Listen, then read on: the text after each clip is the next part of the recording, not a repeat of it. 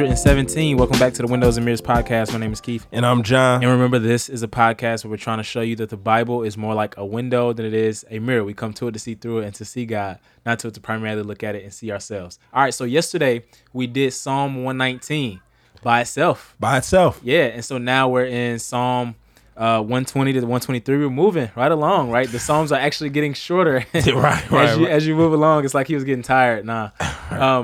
It's funny. So Psalm 120 through 134 is this organization of about 15 Psalms called the Songs of Ascent.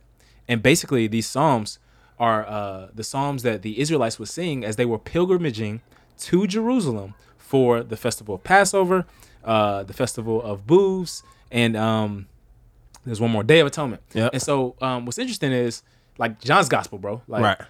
Jesus, he's going to Jerusalem over and over for these feasts. But in every gospel, he always arrives at the time of Passover.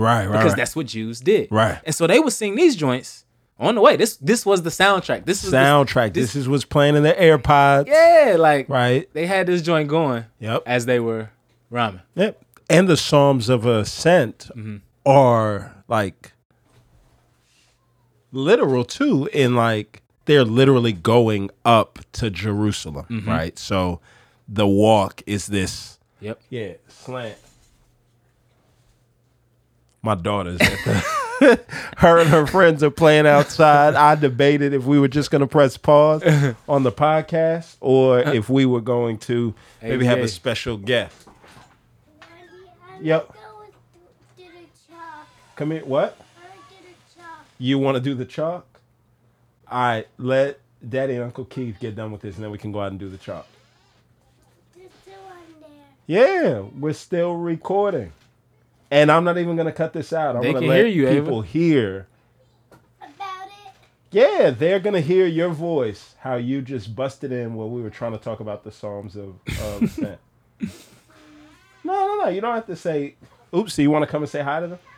Come on, let's record something real quick. Come in here real quick and say hi. Hi. All right, what do you know about Jesus? Jesus did what? On the cross, he what? Died. Did he stay dead? No, he came alive. He came alive. Hey. All right. Well, thank you, sweetheart. You want to go back out and play with your friends and I'll finish up? Until we can go and do the chalk. Okay. All right. AVA. Ava. Getting that gospel That's early. it. I love it. Yeah. I love it. Psalm 120, Psalms of Ascent. They're walking up to Jerusalem, Absolutely. playing it in their soundtrack, right? Yeah. Absolutely. And so verse 5, what misery that I have stayed in Meshach, that I have lived among the tents of Kedar. What he's going to talk about in this psalm, bro, is this cry for truth and peace, right? So he's saying in these regions that I was in, fam, like I was for peace, right? But Cass was wild, right? Like he's like, I'm trying to be faithful, but the whole direction of the culture is going in a different direction. And I think he feels this tension, bro, as an exile, as spiritual exiles, we feel the tension as well, right? We live in a hostile world, especially sometimes to our views and our beliefs. Yeah. And sometimes we're just for peace and truth. And we see that people ain't for peace and truth, right? They're hostile against us. And so we experience the same tension, even as we journey, right, towards the New Jerusalem, as they were journeying towards Jerusalem then. Simple recipe, Psalm 120, right? What do you do in your distress, right? Do you keep wandering and try to solve it on your own? What should you do in your distress? What he does here, calls out to the Lord, right? So think, what do I do when I find myself distressed? And if you're wandering around trying to solve it on your own, you're doing the wrong thing and keeping unnecessary burdens on your shoulder. What should you do? Cry out to the Lord. Simple recipe. Amen. Yeah. Psalm 121, I lift my eyes toward the mountains. Where will my help come from? My help comes from the Lord, the maker of heaven and earth. Super like popular joint. I think one of the things he's going to get at in this psalm is that God is a protector, right? And full stop, right? Like God is a protector, period. But what that does not mean, bro, is that we will somehow be exempt from suffering in this life. Right. Many of the same sufferings that unbelievers will go through, death, illness, all these things, depression, betrayal, injustice, we will experience as well. But what I think he's saying here in this psalm is that God protecting him, the protection of God is not about the exemption from affliction, but about preservation to get you to the destination. Right. God is going to get us where he wants us to go. Right. They are journeying towards Jerusalem, to his holy mountain, like you said, and they can be confident that regardless of the opposition that they face, they are going to get where they need to go. And so I love that he brings that up, bro.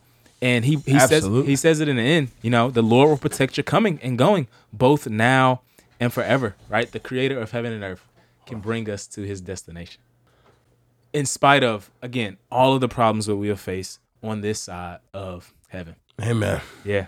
Psalm 122, prayer for the city of Jerusalem, right? And it's interesting and it can be missed, but, Jerusalem and is this play on the word of peace. Yeah. Right. So he's praying for peace for the city of peace. Right. Right. And over and over and over, he's going to pray this prayer. And the dope thing about these festivals that they had, was that all of Israel came before the Lord. Right. Right. It was about the entire nation. So it says, where the Lord's tribes go up to give thanks to the name of the Lord. This is an ordinance for Israel. And the reason that they're praying for peace, and what peace means here is the absence of the attack of enemies, was because Jerusalem was the central place for Israel's worship. And so what they wanted was to protect the worship of God. Right. And so as we go out now, we're not tied to a specific geographical location. We in local churches in Atlanta, Phoenix, right? We're all around the country and the world. And so what we should do, we can pray this psalm that we would be agents of peace, that peace would be established on the earth for Christians so that the gospel can go out, so that worship of God can be protected. Yeah. What I love, man, is that one thing that you love about the Psalms is that all of his desires are tangible. All of his desires find their expressions in word bubbles, not thought bubbles, word bubbles, right?